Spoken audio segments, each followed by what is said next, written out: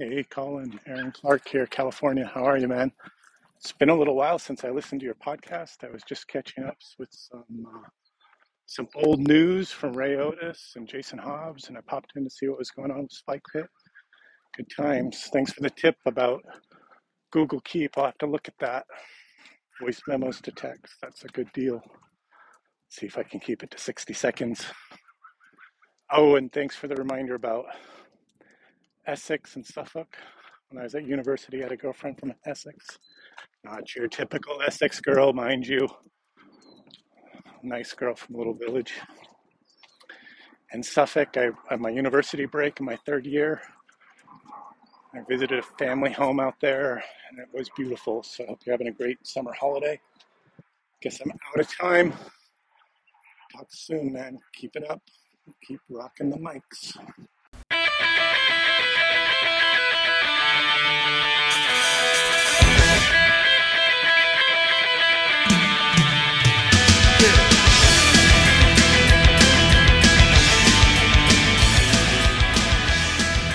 Hello, I'm Colin Green, and you are listening to Spike Pit. Now, it's Sunday. I picked up this call when I woke up this morning, made my day. That was Aaron C. Great guy, had so much fun gaming online with Aaron. It's virtually the other side of the world for me. California, that is a long, long way away, and I haven't heard from Aaron. I've thought about him a number of times, and I found he did some recordings about keeping things simple and really inspiring and encouraging stuff. I don't really know what to say. I don't really know what to say that other than, if you're listening, Aaron, I hope you're doing well, mate, and really, really good to hear from you. I'm glad you're picking up with some of the other, some of our other old buddies, like Sir Jason Hobbs, who we played in Kalmata together, of course. Really nice start to my Sunday morning, and I followed that call up with some Dead of Winter, Flick 'em Up, Dead of Winter, playing with my son. So it's got a little bit of a gaming theme today. And talking of gaming, let's get into some gaming chat. Cheers, Aaron. Thanks for opening the show. Oh, and talking about the show, got some gaming chat. Kicking off with Arlen Walker. He's talking about conditions. And this is an older message that I'll explain in a moment. Then I'm going to talk a little bit about what I kind of regard as the main theme, if you can, for the show. He's talking about memory and system mastery, and then some mention of what's coming down the pike, and it's to do with technology. So a little bit of a request for feedback and ideas, and if you've got something to say around technology, listen up for that at the end of the show. I have got a couple of book recommendations as well. But I think I'm going to leave them to the next episode, because we've already got a reading right in the middle of this one. Now, I like to think I'm a man of my word, and I do what I say I'm going to do. And I believe it was a call-in to Jason Connolly of Nerds RPG Variety Cast, where I said I'd try and find some previous recordings about exhaustion and the exhausted condition and the rules in and around that for D&D. Now, so far I've been unable to track down Arlen's call, and I'm now wondering if I in fact misremembered the details of that call. But what I did find, and as a way to kind of partially deliver on my promise, I've got some call-ins where Arlen's talking about conditions, but in this case, I thought originally it was really interesting. I still think it's really interesting, and it's using conditions with as a way to manage treasure in the game. So let's hear once again what Arlen had to say on the topic. Take it away, Arlen. Hey, Colin, it's Arlen. I'm going to suggest an even further simplification than usage die for treasure. What I'm going to say is every time you come back to town, for each individual thing of treasure, so like a sack of coins or a handful of gems or a single large gemstone that, fits in the palm of your hand or something, you have 1d6 of days where you're going to have a new condition. You're going to have two new conditions. You're going to have flush with cash and dead broke. And the idea is when you return to town, you turn all your treasure into days where you're flush with cash. So let's say each character has two sacks of coins. Everybody rolls 2d6. That's how many days they get where they're flush with cash. So the first day they have to spend resting up and recovering, but every day after that, they can do one thing per day, and they get a charisma bonus for having lots of extra cash, right? So they can't buy any magic items directly with the treasure, but they can go to the temple and ask for healing potions and make a donation or something like that, right? You can't buy magic swords. You can't buy magic armor. You have to find that sort of stuff mostly, but you can ask to use some resources, and you get a charisma bonus for being flush with cash because you're making donations, you're giving gifts, you're doing all that sort of stuff. Once days of flush with cash runs out, you're back to dead broke, and you're not allowed to buy anything at all. You're sleeping in the streets. You're rubbing your last 2 coppers together to buy food. Everything is just, you're totally out of luck, and you better go out adventure and get some more cash, right? That's the basic idea, is that instead of counting all of your coins, all that sort of stuff, trying to manage your money, you're behaving basically like a pirate or a brigand or something like that, where you're used to not having any money. So when you have money, you just spend it. You don't save it, right? There's no banks. There's nothing like that in this, medieval fantasy world. You just spend the money on all sorts of useless crap. So the first day you come back from being out in the wilds, the first day you're back in civilization, you heal up back to full, and you get all of your gear back. So you refill all your arrows, you refill your rations and your water skins, all of your stuff gets back to good condition. And after that, you get as many days as you rolled for your treasure to do stuff in town, to take care of anything that you need to take care of. And then you better go back out into the wilderness to go get some more treasure, because you're an adventurer. That's how you make your money, right? You're not a smith. You're not a Fletcher or something like that. You make your money adventuring. So anyway, that's my idea, is that basically everything you do in town while you're flush with cash, you have a charisma bonus. You get to you don't have to worry about spending money. Most stuff, you just ask the DM and say, hey, DM, can I, buy a new sword? And the DM says, yeah, of course, you're flush with cash.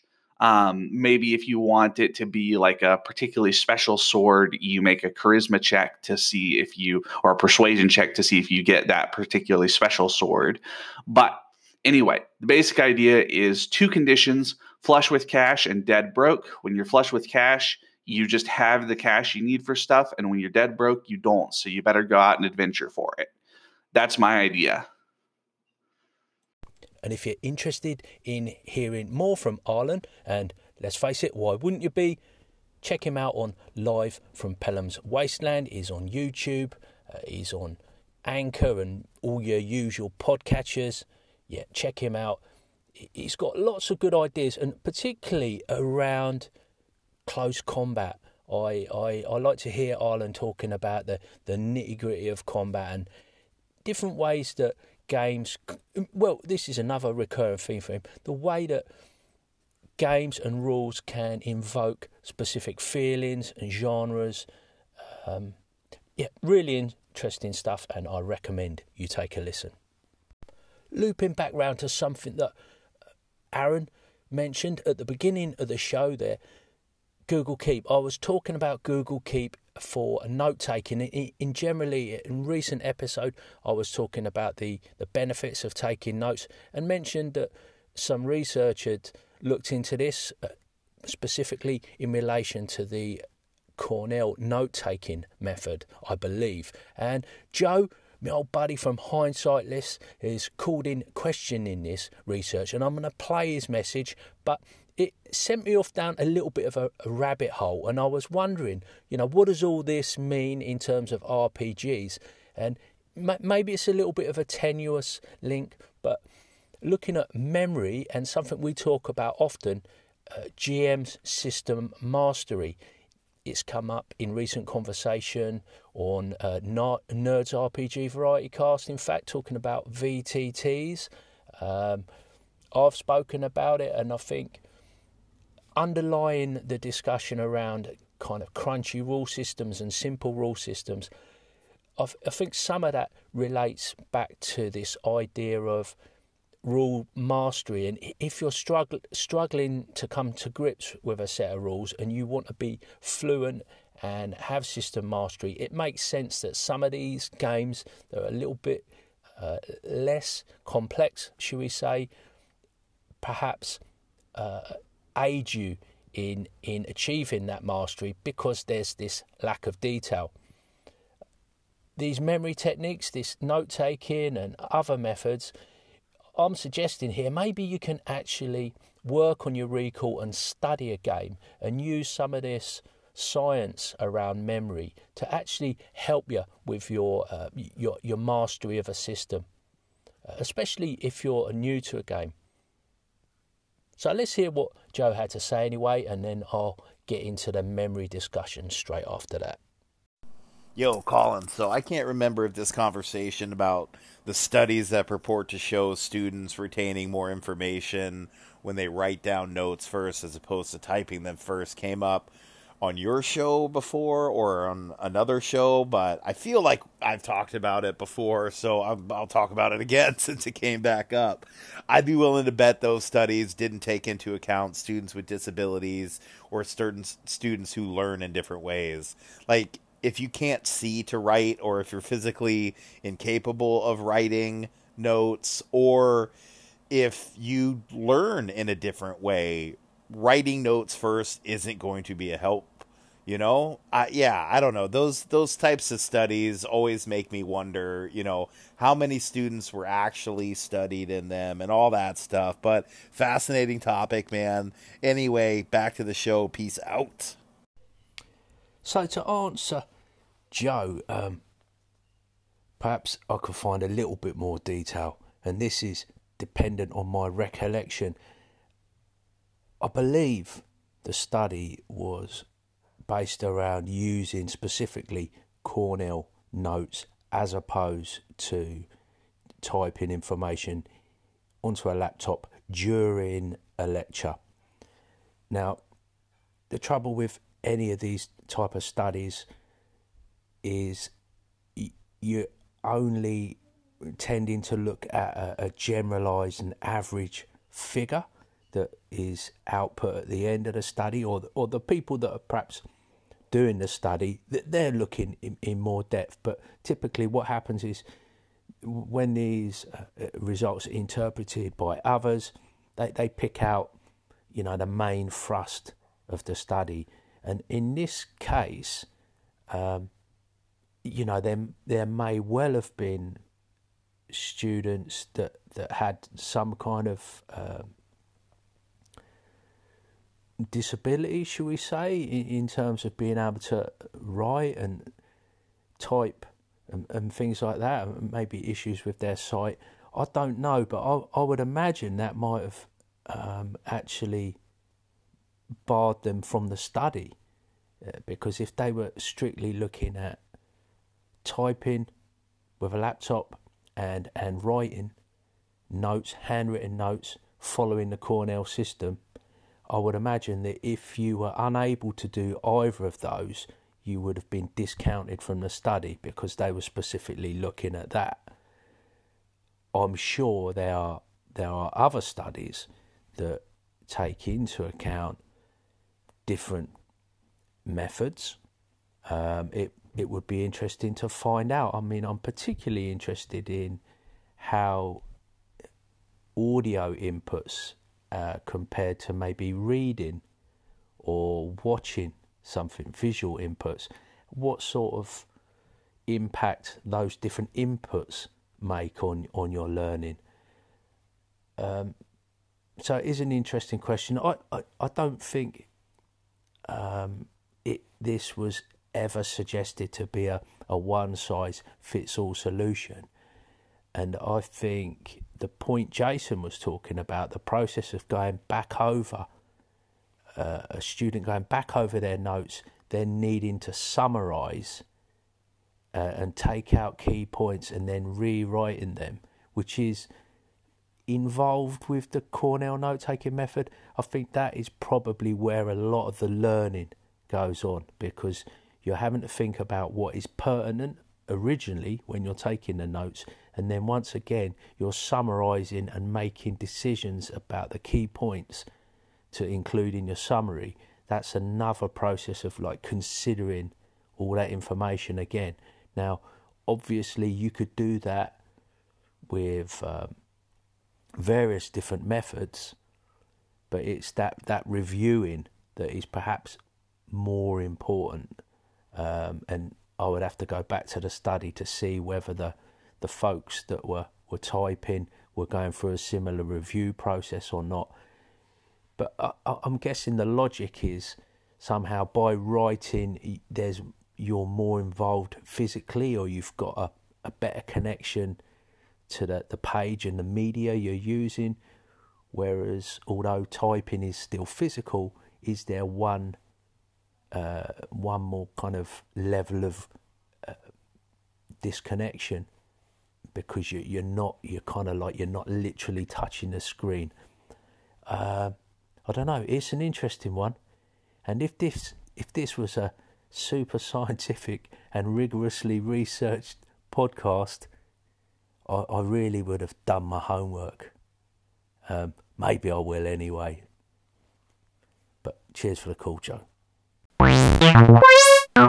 Most people see human memory as a kind of recording device. Things that are experienced are recorded in some way, and over time, unless they are constantly refreshed, these recordings decay. If we cannot recall facts or events, we tend to assume that the memories of those facts or events have decayed so much that they have disappeared. However, it turns out that things are a little more complex and interesting than that. Many people cannot recall the license plate number of their very first car and assume that the number has been forgotten. But if they were shown a list of 10 license plates, most people would easily be able to recognise the number, which would not be possible if the number had really been forgotten. The memory is still there. What is hard is retrieving it. The same insight provides an explanation of the tip of the tongue phenomenon. The fact that people cannot recall something at a particular time, but they know that they know it, and are often able to recall it a short time later, especially if they stop trying to recall it. Other things can be easily recalled at a given point in time, but are never effectively learned. For example, most people can remember the number of their hotel room during the stay, but weeks later cannot recall it. More important, they would not be able to pick out the number from a list of numbers.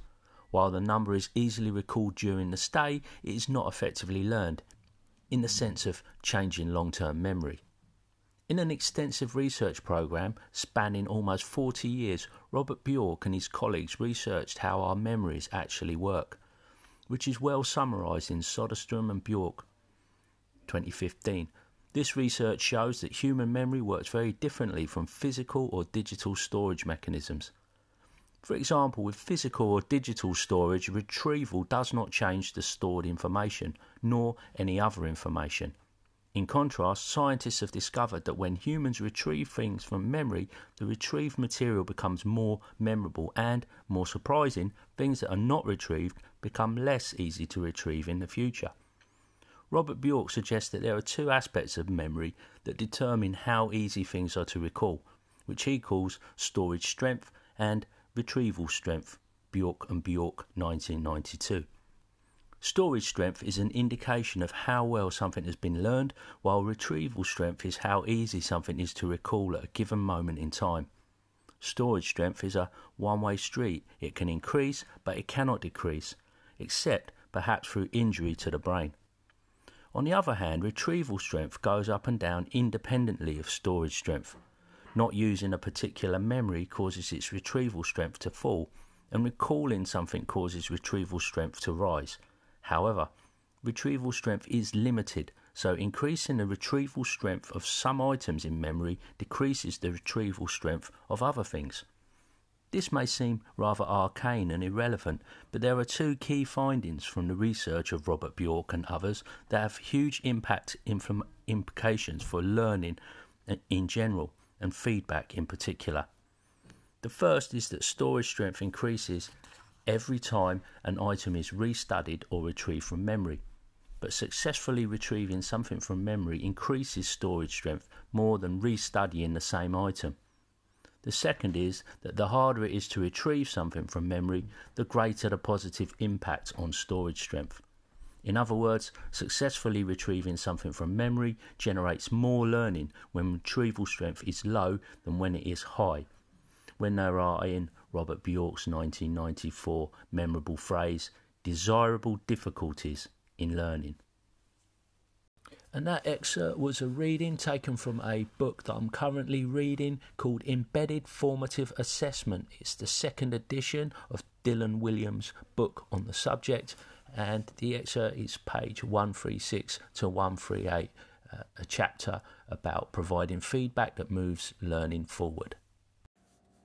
Colin, thank you for your last show, the Call-In Show, Into the Pit. I thought that was great. And you bring up some interesting points of technology. I realize Paperwhite Kindles aren't new technology, but I should probably look into that, and I should probably look into the tablets where you can write with the pen to simulate taking manual notes. I'm such a Luddite. I don't know if I will or not, but who knows. And yeah, I'll get some pictures of my GM notebook up to you at some point. So anyhow, keep up the great work, and we'll talk to you soon.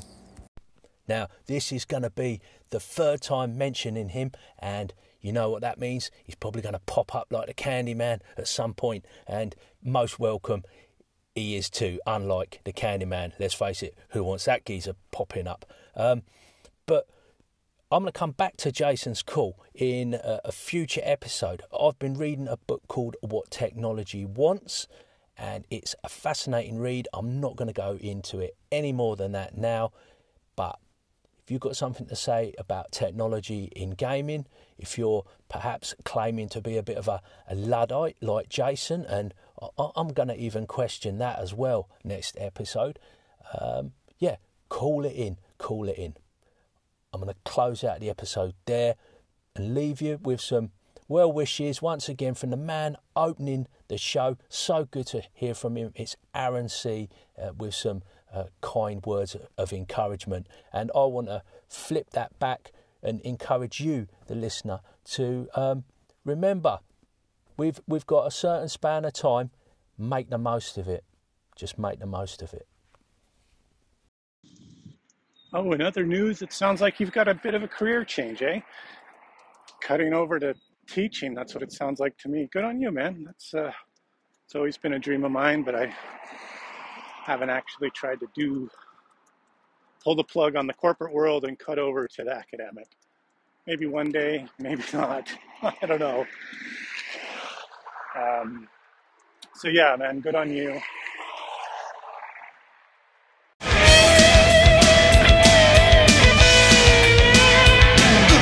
And that, as they say, is a wrap.